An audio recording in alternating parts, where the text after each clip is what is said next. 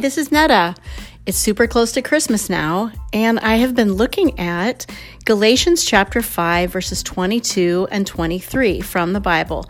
It talks about the fruit that comes from having God's Spirit living within us. So far, we've talked about love, joy, peace, and now we're on patience. Want, want. We all know when we hear that word, we're like, I know, I need more. But let's just take a quick look at it. I promise it won't be long because you probably don't have the patience to listen to it. Sorry, I'm feeling a little cheesy right now.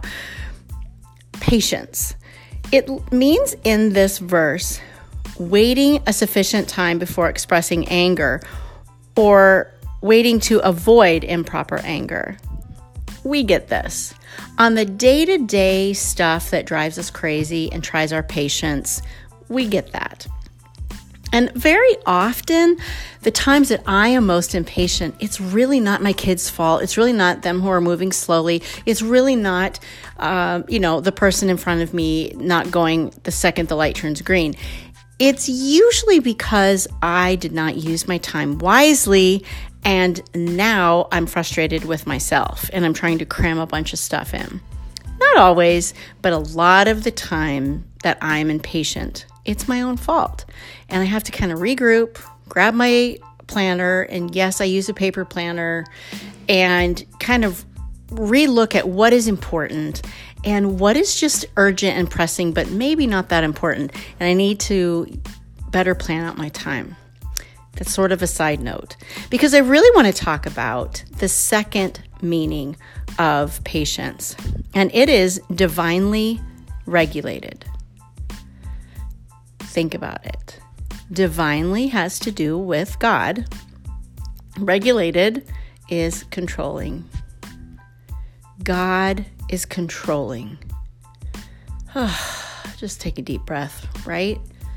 God is controlling. This time last year, we had already begun a pretty long waiting process. We had finished a ministry assignment in one location, and we knew by this point that we would be moving to Vermont and beginning Revolution Youth Community, but we did not know when. And Chili was coming out visiting a number of times, several days per month or several weeks per month. He would come and stay and work in Vermont, and we would be back in Michigan waiting.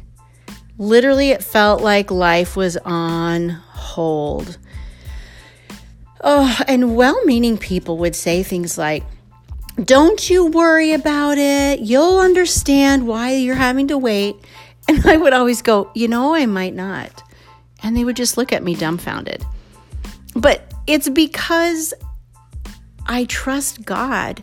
And He wasn't just making us wait to punish us or to try to teach us something, although we did learn a great deal of things during that time, all of us in our family.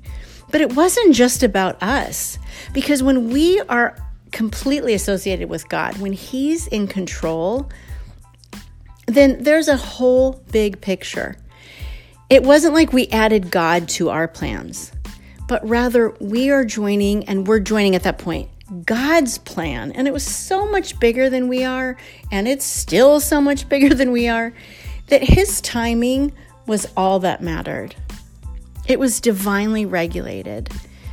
And I just keep wanting to take a deep breath when I talk about this, because knowing that we are part of a huge story, God's story, makes the little impatience moments of our life, or the long, drawn-out waiting, wondering, hoping, wishing, it gives all of those times great significance.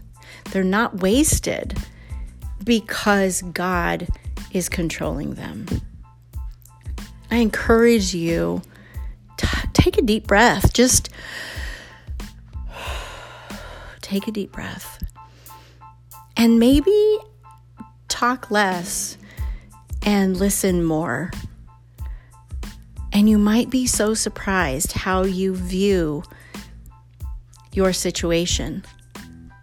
Listen more. I'm the kids director at our church, and this past Sunday they were very chatty. And it's Christmas. They're all really excited.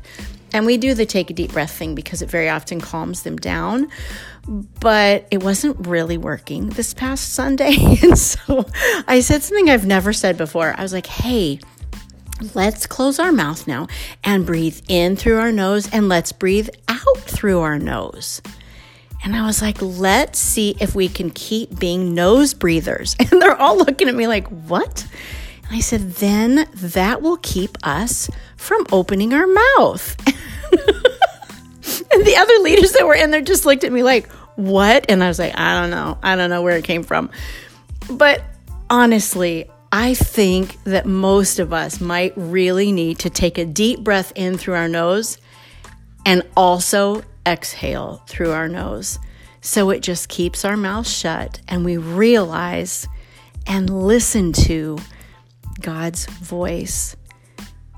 He is divinely regulating our lives if we have given him control. And I cannot imagine a better way to celebrate Christmas than to know the one born at Christmas is in charge of my life. And I get to be a teeny tiny little smidgen part of his big story. And that is just a little piece of my heart.